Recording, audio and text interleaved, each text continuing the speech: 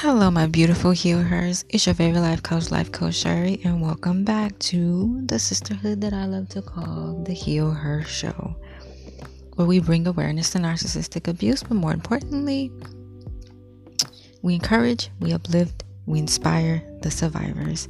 And just in case you don't know where you are, this podcast is for women that are putting down the gray rocks and picking up their car keys, exchanging their red flags for red roses, and definitely living out confidence instead of confusion. This podcast is for you.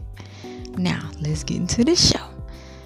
Today is what we're going to call Wise Up Wednesday, where I will be answering emails from or DMs from fans and listeners that want advice from me. I've gotten a couple of emails from a few people so far, and I thought, why not turn this into a show? So Wednesday, I will be answering the letters. I've gotten their permission, so thank you for that. And I'm just going to get right into the letter and answer them. First letter is from Laura G. Laura G says, "Hello, Life Coach Sherry. My name is Laura. I found your post on Instagram. I love what you are doing to bring awareness and give us all a voice. I am a newly recovered survivor. I've been clean for 6 months now." I love that she says clean because she understands the fact that what we're going through is very similar to when you are weaning yourself off of a drug or alcoholism. Very, very similar. So I appreciate that. She says, "My ex-boyfriend is a narcissist for sure. I was love bombed by him and his family. I felt very welcomed and accepted in the beginning. I felt like they wanted us to get married, and he wanted to get married. He would talk of children and us having our own life together. I got the impression that he was close to his family, so I was inspired to quickly introduce him to my family. They got close over time, over the four-year span that we were together, and when things got serious, he began to call my family and tell them our business. Like if we argued, he would tell them everything and make it seem like it was all my fault. I never tried to defend myself because I thought that we were supposed to keep our business in our relationship, which she is very, very right about that. This made me feel like they wouldn't believe me anyways. He would get mad at me, and then to keep the peace, I would apologize. Even though I was wearing a ring he gave me, and as an engagement ring, he never talked about it again after he gave me the ring. I just held on to hope that he would bring it up again, and if I tried to bring it up, he would ignore me and change the subject. I was totally in love with him. I just could not bring myself to leave him, even though he had no problem breaking up with me every other week. I believe he was sleeping with his ex-girlfriend and living with her at some point. I would never ask him about his whereabouts, but I felt he was with her. One day I saw her name pop up on his phone. Anyways, fast forward, my coworker was telling me about her ex-husband that she was divorcing because she found out he was a narcissist and she wanted to protect her children from him. As she talked about him and what he did to her and made her feel, I saw myself at the time my current boyfriend. I got advice from her and she told me to leave, so I did. I was devastated and all mixed up emotionally. It's been 6 months since I left. I have not heard from him, but now recently he's been emailing me talking about he misses me and he's sorry, and he was about to propose to me. He even paid for a venue and everything. He said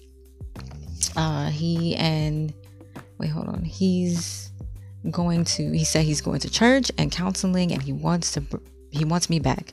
I know about the no contact rule and I'm trying to stay the course, but I feel lonely and I'm itching to reply to his email. Help. What do I do to stay the course? Laura G.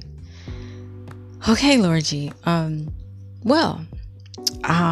definitely would say stay the course by wrapping yourself up in yourself right about now. You need to work on your healing. You already have experienced the wrath of his games and manipulation and his on again, off again love for you. You know what he's capable of. You do not want to go back to that. And I hear a lot of marriage talk, a lot of about the engagement ring and the marriage, and I feel like you have still some of that hope left, and that can be enough to make you go back. Do not hold on to that ring as a promise that he will morph into this changed man. That is not what's going to happen. So really focus on yourself right now, building yourself, meditate, do yoga, get yourself into a support group like I did, get some self-help groups. Definitely get someone to talk to, a counselor or a therapist that specializes in narcissism. Get you a life coach. You can always talk to me. I'm open. But definitely do not break the no contact rule, because that is just what he wants. And a lot of times they come back just to know that they can, and they will drop you and discard you like it's nobody's business. They will get their little bit of supply, and then as soon as a better supply or just as good supply comes along, you're out of there. So do not go back, because marriage is not going to come out of this. Children is not going to come out of this. Your dream life is not going to come out of this.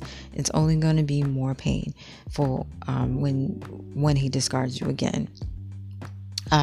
So just continue staying the course, and with the no contact, remember that you matter, and your emotions and your feelings matter, and they should always come before him. And whatever he has to say, it does not matter. It is a lie. So simply just always put yourself first and think, what do I need? Not what I want. What do I feel? Just always think, what do you need? You need peace. You need healing. You need to heal from whatever he did. If what he's saying is true and he has worked on himself in the last 6 months, what have you done? Look at yourself. Ask yourself, am I doing anything to heal myself? Have I really done anything to overcome this, to strengthen myself, so that if someone comes to me that devalues me and doesn't respect me, that I know to stand up for myself and say, no more? Obviously not. So there's still more work that you need to do. And until you do that work, you cannot allow someone capable of so much pain, causing you so much despair, to come back into your life. You cannot invite that. That is not an available invitation. That is absolutely unacceptable in every single situation. So do not allow this abuse to come back into your life. Continue the no contact rule. You have my email me. You have my Instagram. Stay in contact with me. I will continue to encourage you and uplift you, but do not contact this person back, please. Laura G. So thank you for listening to my response. Thank you for listening to Laura G's letter and everything that I had to say. Hopefully it helps someone else out there that's going through Laura G's similar situation. Once again, I am your host, Life Coach Sherry, and peace, love, and light, and continue to strive and fight for yourself. And once again, if you don't know where you are, this podcast is for women putting down their grave rocks and picking up their car keys.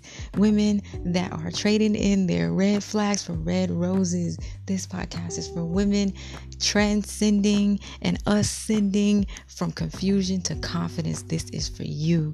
Peace, love, and light, and keep on pushing forward. Love you. Mwah.